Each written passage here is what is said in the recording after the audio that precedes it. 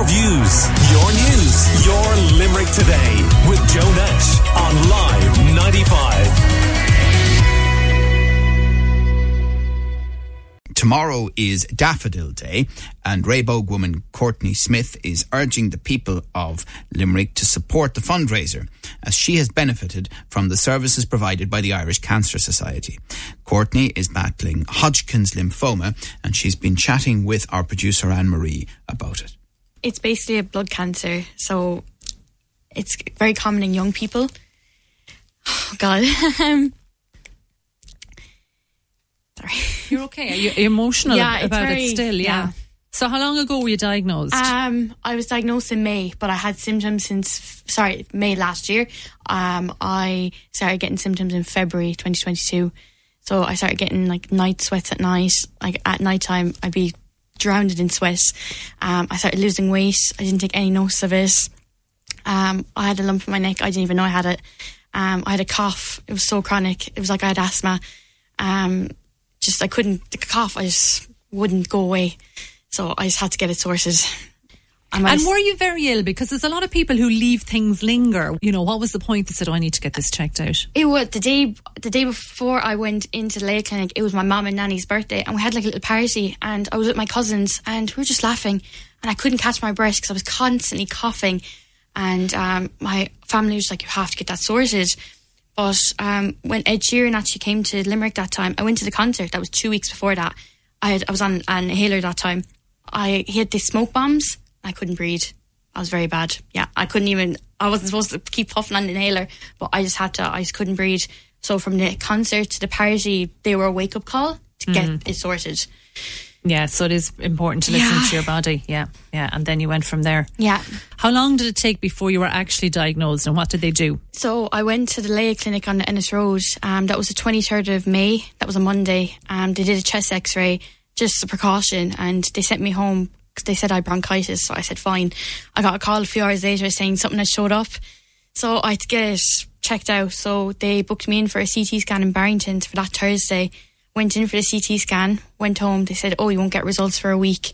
Rang me the next day, the Friday, saying, can we come in? Said Ennis Road again. I went in and they told me the dreaded news that I had Hodgkin's lymphoma, basically. Now, obviously, you're then being told you have cancer. Yeah. And anybody we speak to that says, they get the diagnosis, it's such a big word and there's a huge fear around it. Yeah. Is that where your mind went? To be honest, I don't think it's sunk in properly. It sunk in with the family. I think I was just acting as if nothing had happened, just on the long shoulder, really. So, yeah. And before the diagnosis, what was life like for you? What were you doing? I was just living my life, really working, I have 2 jobs. I work in a bowling alley at the Ennis Road Fun World, and I do social media for the Anacotti Farm Shop. So I was just living my life as if nothing happened. And then out of the blue, this. Out of the blue, yeah. So then what happened after you were diagnosed? After, I had to meet my oncologist in the oncology department, and they just hit me with everything that needs to be done. I had to get a PET scan done, a pulmonary function test. I had to get a biopsy before all this even happened, see what stage it was at. I had to go through egg retrieval in Dublin.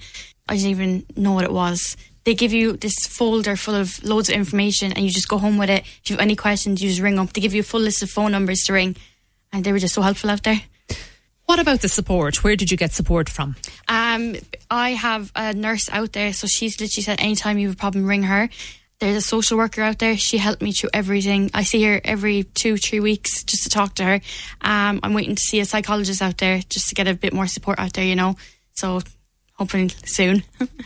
And there is that mental aspect of it, isn't there? Yeah, it really is. And I think looking at you, you're still going through that. Yeah. That's still part of it at the moment. Definitely, yeah. And how are you managing that? I've really noticed lately that I need to talk to someone. I need to see a counsellor and stuff like that. Just I bottle everything up, so it's not good, but I've now realised I need it. What stage are you at now in the treatment and the fight against this cancer? So I finished my treatment Christmas week. Then you're booked in for its PET scan for about 6 to 8 weeks later. So I had the PET scan last month, and they came back to say I haven't got the all clear yet, but I have to get another scan in May to see whether I need more treatment or if I have the all clear or not. So the reason we're talking to you is because Daffodil Day is happening this week. Obviously, we want people to support that day. What did the Irish Cancer Society do for you? Why should people support Daffodil Day? Well, before, since I'm waiting for a psychologist in the regional, they actually have free counselling services. So I've been trying to organise that now, and the services they have is amazing. They also have it's like an afterlife cancer kind of course that they're organising as well. So all the people who've gone through chemo can use this course and just how to deal with your life after you've done chemotherapy, basically. So we're going to do that as well. They're doing a 12,000 steps for March. So me and my dog are doing that at the moment. So yeah, it's fun. So they've been a backbone of support for you? Yeah, definitely. What would you say to people when they see the daffodils being sold? Oh, just support the service. Like, it's a great cause, and they really do help the people out there who have cancer. What do you want to do in the future? What's your plan? I work in social media, so I definitely want to set up my own business and just help other businesses. What I'm doing now, basically, but further on, it's just I really have a passion for social media.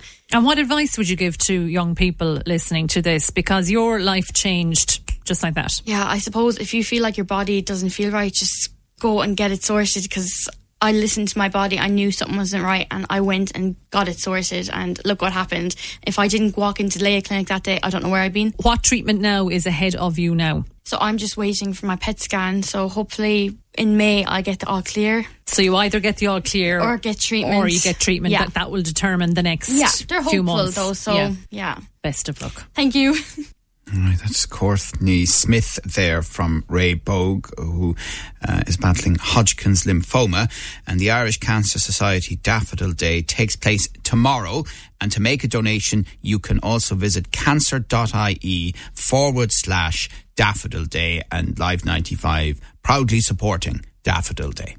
Your views, your news, your Limerick Today with Joe Nash on Live 95.